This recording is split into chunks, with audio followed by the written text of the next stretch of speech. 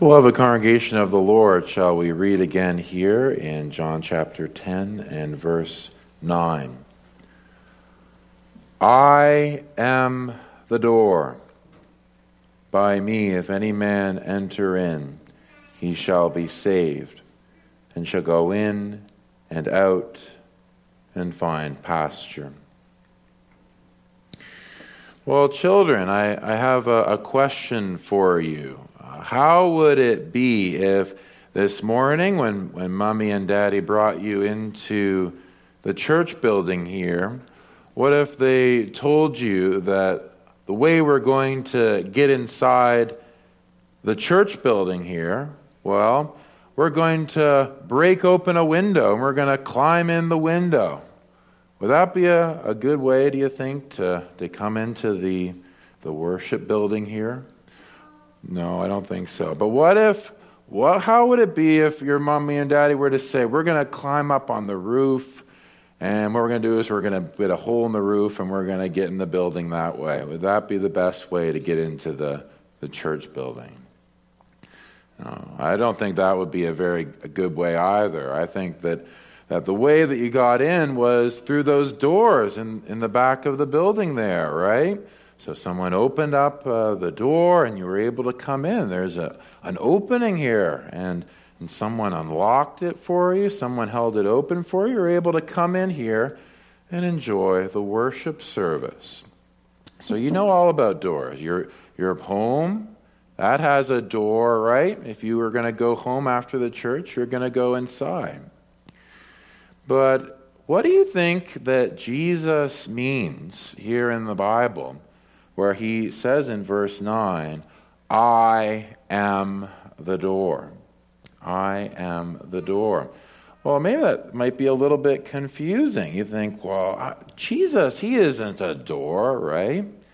You know Jesus. He's our Savior.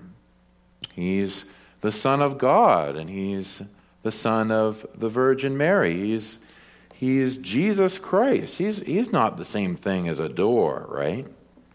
Well, I think the important thing for us to understand, children, is that sometimes things in the Bible which are really important for us to understand, well, you see what happens is Jesus explains it to us using what's called a parable. A parable. And it might be a good thing for you to talk with your mommy and daddy about today. What is a parable? And I'm sure your mommy or daddy, they would tell you the answer to that question. A parable, you see, is an earthly story with a heavenly meaning. It's the way in which God tells us truths that are so important for us to understand about salvation, but using things that we see around us every day, like a door. And so what I'd like to do this morning is we will be studying this question. What is it that Jesus is wanting us to understand from this parable that he used, and especially his explanation of it with those words? I am the door, there in verse 9. Well, let's answer that question by considering three things about those words. I am the door. First, the truth about them, what they mean. Second, the warning that they give. And third, the invitation that they give. So the meaning and the warning and the invitation. Well, what is this parable that we've been talking about? Well, it happened at a time when Jesus was extremely controversial in his own ministry. The enemies of his ministry had been especially growing hostile to him because he'd been faithfully preaching from the law of God and exposing the false teachers of his own day, the Pharisees. And you can see that there's sort of a context of conflict throughout this whole chapter. It's the enemies of Christ are becoming more angry, more more opposed, but Christ is not backing down. And so he gives this parable beginning at verse 1. Verily, verily, I say unto you, he that entereth not by the door into the sheepfold, but climbeth up some other way, the same is a thief and a robber. But he that entereth in by the door is the shepherd of the sheep. To him the porter openeth, and the sheep hear his voice. And he calleth his own sheep by name, and leadeth them out. And when he putteth forth his own sheep, he goeth before them. And the sheep follow him, for they know his voice. And a stranger will they not follow, but will flee from him, for they know not the voice of strangers. So that's the parable. That's the earthly story that is communicated here. And what can we say about the truth of this, and especially what is the meaning of this door? What is it that Jesus wants to see? Well, I gave a particular message at the prayer meeting this week to those who were gathered there. So if you were there, maybe as you heard me explain it, you understood that the context here is that there is a sheepfold that is really representing what we call the invisible church, all true believers and those who have salvation. That's really the picture here. And Jesus is pictured as the door that we must go into in order to experience the blessings of salvation. But as I've studied it more and throughout this week, I've come to a bit of a different conviction on it. And I think one of the things to zero in on is verse 3. To him the porter openeth, and the sheep hear his voice, and he calleth his own sheep by name, and leadeth them out. So what are we to understand by this sheepfold, and why is it that they're being led out of it, right? Well, I was helped by reading Arthur Pink's commentary on this chapter, and I think he proves very, very clearly that we need to look at the context of what Jesus was saying here. He was speaking in the context of an apostate Jewish church. The church of the Jews, which had been established, especially under Moses, and been sustained through the prophets, it had fallen into the control of these false teachers, the Pharisees. And Jesus, as he is establishing the church of the New Testament, which will be composed of both Jew and Gentile, he is seeking to lead them out of this particular church. And he uses the illustration here of a sheepfold. And if you would know a little bit about the context here, in those days, if you were a shepherd and you owned many of your own sheep, you'd of course be constantly on the lookout for dangerous animals that might kill them, like wolves. And so there might be a time where you couldn't be watching those sheep constantly. And so what would you do? Well, you'd lead them to one of these special sheepfolds, which in that context would have been a fenced-in area with really high stone walls, maybe 10 or 12 feet high. And there would be a doorman or a porter there who was in charge of watching over the sheep for other shepherds, basically. So he was watching over all these different sheep that were entrusted to his care, and he wouldn't let them out and let them go free into the pasture until it was that the true shepherd came and claimed them for his own. So I think when you come to see that sort of context, I think we can come to see sort of the spiritual application here. I think that if you would look at the overall argument of the Gospel of John, this doorman is actually John the Baptist. He comes up later on in this chapter, which we read. And in the overall narrative of this great history, it's John the Baptist who is especially speaking for God and testifying to the Jewish church to receive Christ as the Messiah. He is the one who who is to receive the shepherd. And as we'll see this afternoon, Jesus is that shepherd who will receive the sheep out. But before Jesus draws out that application, that he is the shepherd who will call his elect sheep out of the Jewish church into the New Testament church, he rather begins by drawing a different conclusion that we're to draw. And that is that he is the door of that sheepfold. And he says that in a couple places here, doesn't he? He says it in verse 7. Then said Jesus unto them again, Verily, verily, I say unto you, I am the door of the sheep. All that ever came before me are thieves and robbers, but the sheep did not hear them. And so on. And then in verse 9, I am the door. By me, if any man enter in, he shall be saved. So there it is. We're to look at this illustration of the doorman letting the sheep out of this enclosed area to go find pasture with their shepherd. And we're to understand that this door that they are exiting out from, this door is a picture of Jesus Christ himself. And what are we to take from that? Well, it's really a picture of the exclusive claims of Jesus Christ, isn't it?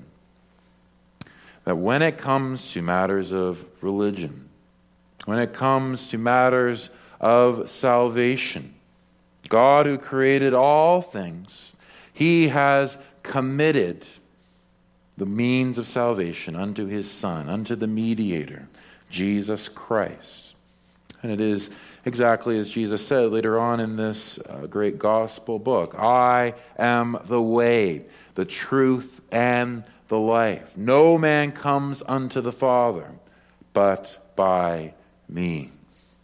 And the great truth that's being put here is just as we would be foolish to try to enter into this building any other way by the door, or seeking to exit out this building any other way than the door, so also it is utter folly to seek salvation in any other name than that of Jesus Christ.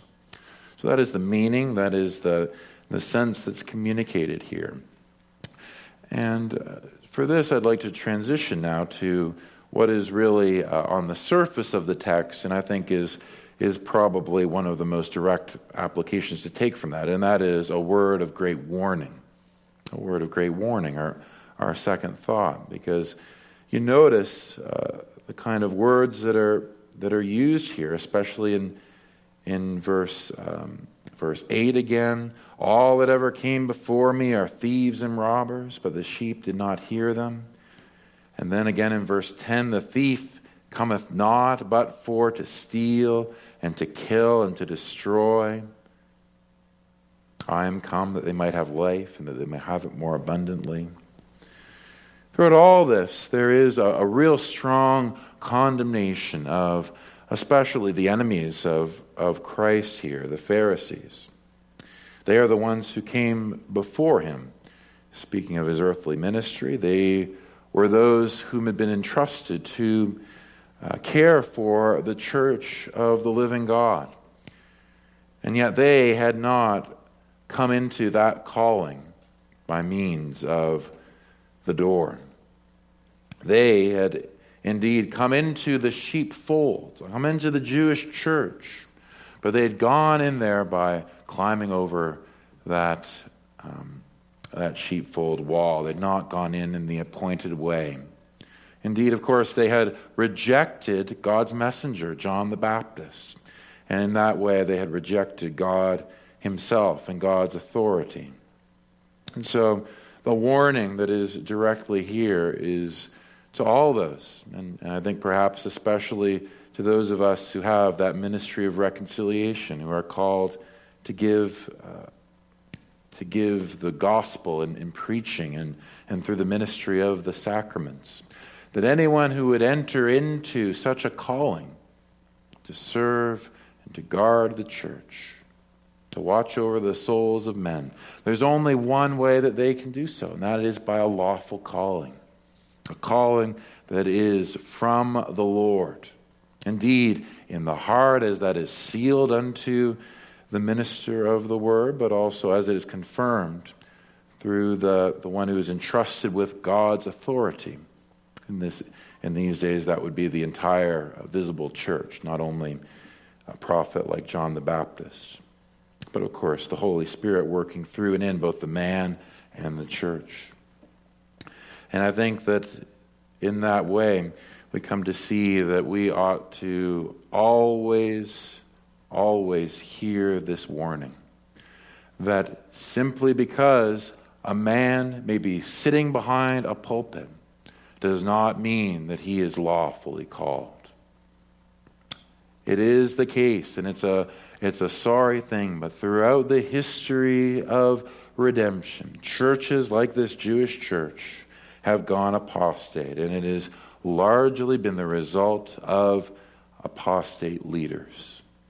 When we look at the churches throughout our land that would deny the gospel, deny Christ's resurrection, deny the virgin birth, did not happen overnight, but it happened at the hands of apostate ministers, neither saved themselves nor lawfully called.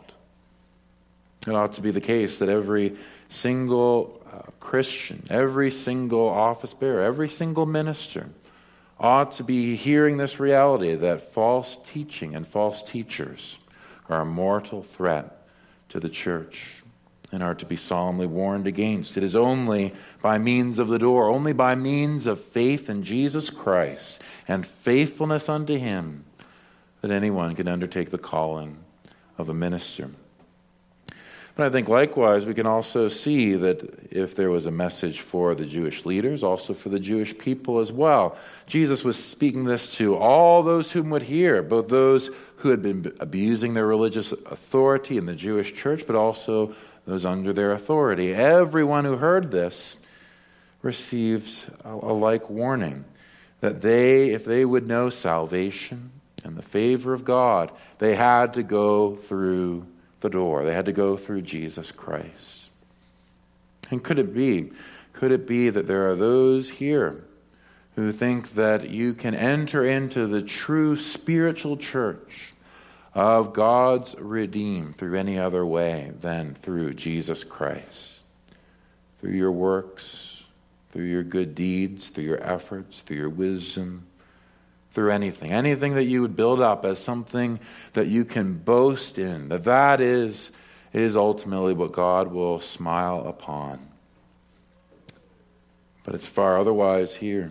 It's only by means of the door, only by means of Christ, resting our souls upon his person, his finished work, that we can ever enter into the true spiritual church of God's redeemed.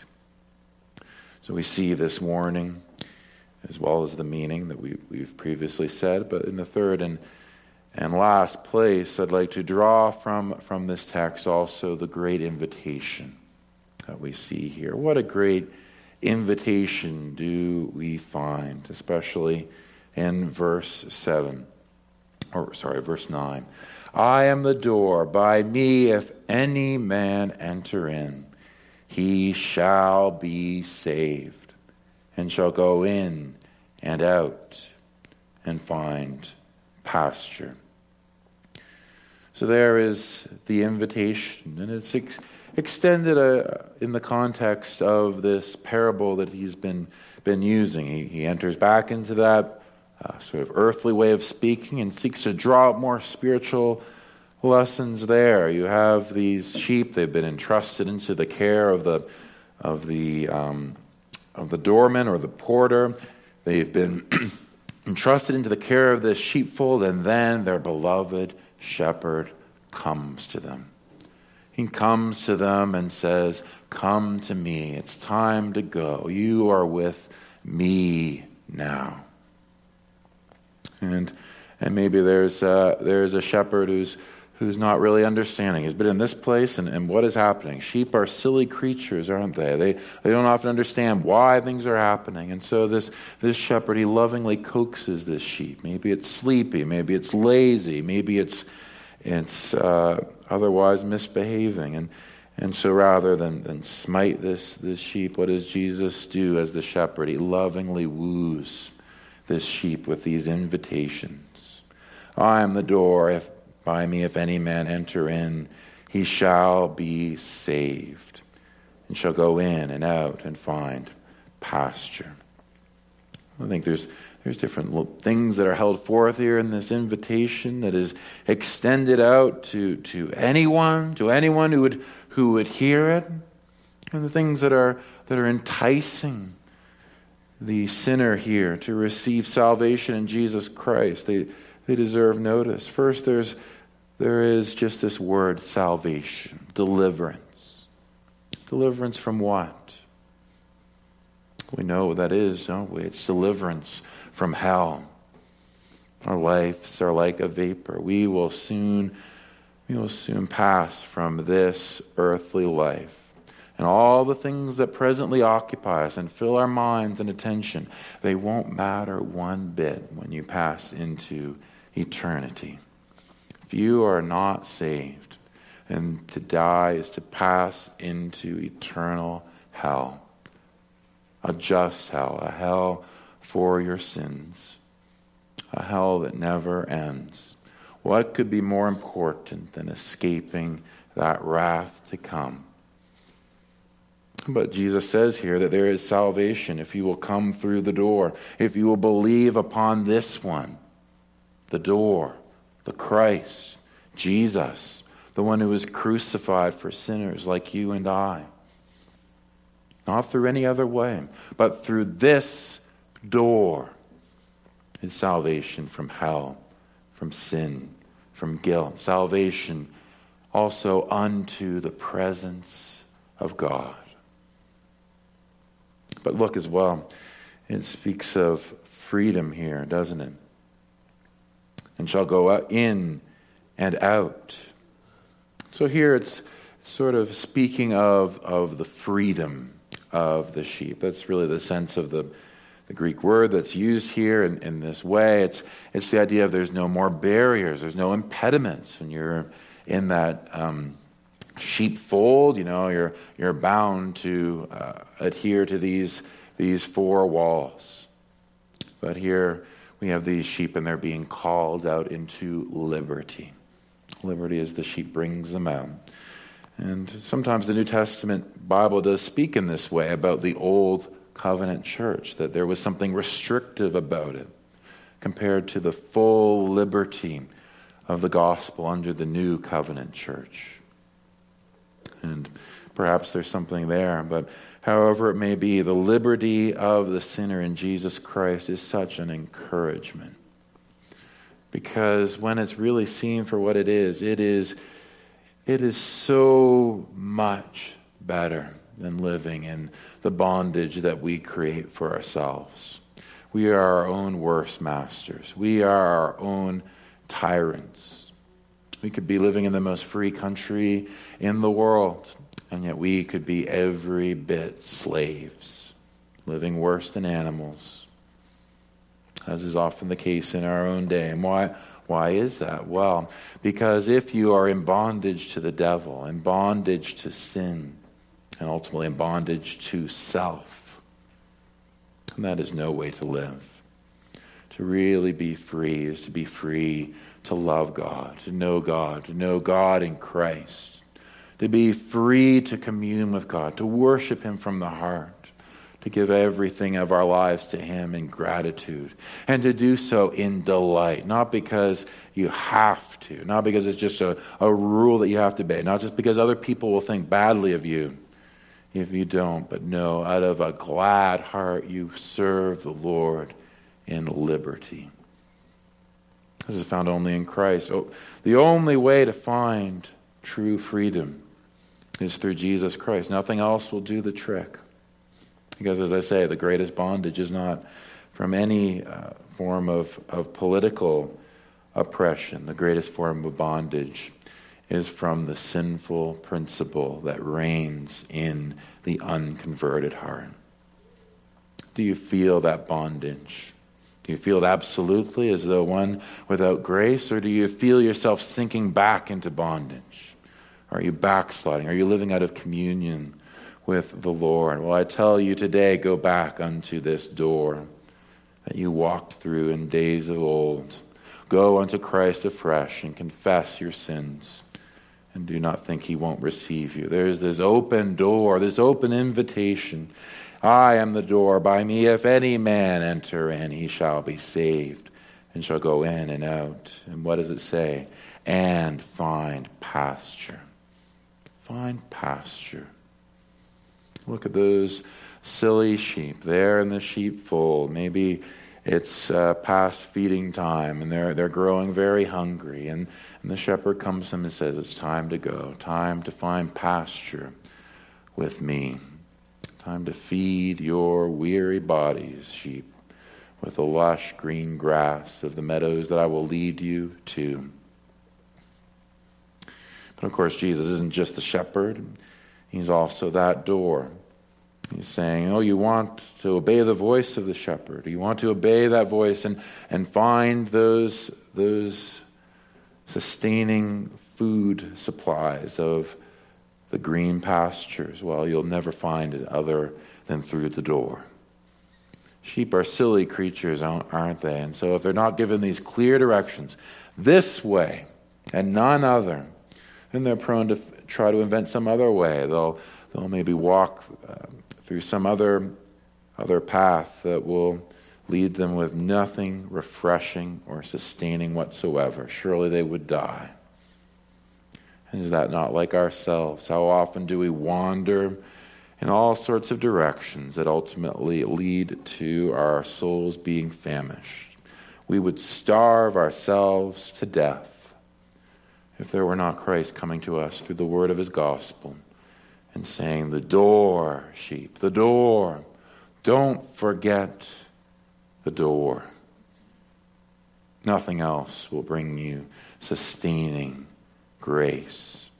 Nothing else will truly take away the ache of a guilty conscience. Nothing else will satisfy the cravings of a longing heart. Only the green pastures of going through the door, embracing Christ and his gospel, and finding that he alone can satisfy. And so all these great promises, invitations, not to be despised or rejected by anyone, but in humility to be embraced. And simply walk through the door and embrace Christ in faith.